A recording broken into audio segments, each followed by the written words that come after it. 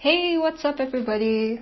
So I started this conversation about everyone who, switches careers from something else to copywriting, especially teachers. And it started this whole big conversation on Copy Chief, the Copy Chief forum, and I'm really grateful for that. Reading through all of the responses has been really inspiring because it brought up some thoughts that I realized had been lying dormant in my head. And, Tien put it best. He said, don't stay in your IT job and your copywriting phase for too long. You will burn out, and you'll feel like you're working all the time around the clock. And I've also seen posts by, two other people who are currently working in IT. So, Thomas Davis, also talked about, working his 9 to 5 and then trying to work on copywriting on other times, at other times of the day. And same thing with Natalia. And last night I was on a call with the accelerator group and I talked to another math teacher, Ben. And, the conclusion that I'm drawing from all of this, so Ben himself also said that he wasn't juggling teaching full time with copywriting. He actually took a break from teaching and gave himself some time to just focus solely on copywriting. And obviously this means, it takes some saving up. Need to save up some money, put aside a rainy day fund, make sure that you can, go a few months without any income at all to just focus on copywriting. And I know not everyone has that privilege. But I'm just noticing this common thread and this, consensus that it's common sense, right? It's really challenging to study copy, build your portfolio, start attracting clients while you're knee deep in a 9 to 5 job. I know that I myself would not have been able to do that in my 6 years as a full-time teacher, juggling, 2 subjects and teaching hundreds of kids a day. I tried to maintain my fine art career on the side and, it was a very fast track to burnout. So I want to preface what I'm about to say with, if you are kind of stuck between the two worlds right now, your full-time job and copywriting, you're amazing, right? You're doing something that I don't think I would have been able to do. That said, a discussion needs to be had about how sustainable and healthy that is in the long term and whether stepping away from that full-time job, if you have the capacity and the privilege of doing so, whether that could actually accelerate your journey into copywriting far more than, kind of straddling the two worlds. So personally, what I did was I knew that my teaching contract was 6 years long. Technically, the full contract was 10 years long. So 4 years of college where they told me what to study every semester. And then, I would teach during the summers for them. And then I came back to Singapore and I worked for them for 6 years. So I kind of knew that I wanted to travel the world at the end of those 6 years. I knew very early on. So technically I've been saving up for 6 years. I saved up my money like crazy because I knew I wanted to travel and I wasn't sure what was next for me in terms of a livelihood.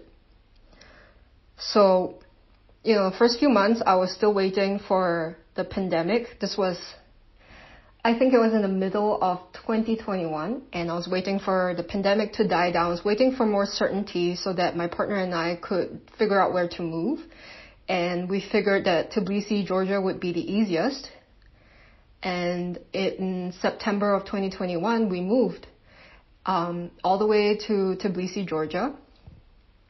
And at that time, copywriting was not on my radar yet. And I was just trying to get my tutoring business off the ground. And then the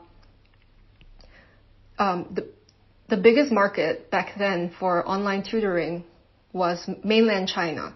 And the government in China decided to, I don't remember the specifics, but they made access to online tutors, like foreign online tutors, like illegal. They banned us. So I was like, whoop, there goes, my entire plan. And, I was not averse to like writing content. I found a few free communities, but then I started getting closer and closer to copywriting. Like, what is this? Why do people say it's such a lucrative career? Because I had never heard at any point in my life that I could possibly be paid well to write. So once I got clear on what direct response copy was, how it worked, which niches I wanted to focus on, I basically spent, I think it was just 6 months just studying copy every day, and I go back to the 3 pillars of my foundation, reading and marking up copy every day, creating one big idea every day, and writing one piece of copy every single day. So those were like the 6 months where I wasn't working a full-time job. I managed to still attract some clients from Singapore for tutoring. So that was enough to like cover the basic expenses. Life is really affordable here in Tbilisi. But most of my time was spent just on copy, and I didn't have to think about anything else. And I wouldn't have done it any other way. I think that's one of the biggest things that helped me, accelerate this journey so quickly. And I'll talk about the other, big factor here. I'll talk about the other big factor in another post. But, today I just wanted to highlight this, that if you are kind of treading water in between your current career and copywriting, firstly, don't be too hard on yourself, and please take care of yourself and ask yourself, how sustainable is this? How much are you willing to sacrifice for your copywriting career to really help it, help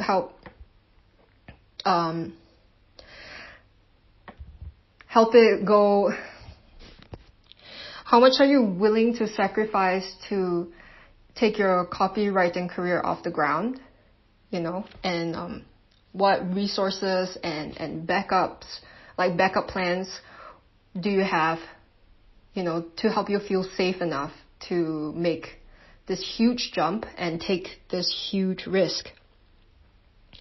So I know everyone's circumstances are completely different, especially in different parts of the world, but the common thread that I've heard is to save up, so that you can get by for a while, for as long as you think you might need, to focus on copy, to focus on it as much as possible. And that might be just a lot faster than juggling the two, trying to get copy done on weekends when you should really be resting and spending time with loved ones, and to be compassionate with yourself while also having that honest conversation with yourself.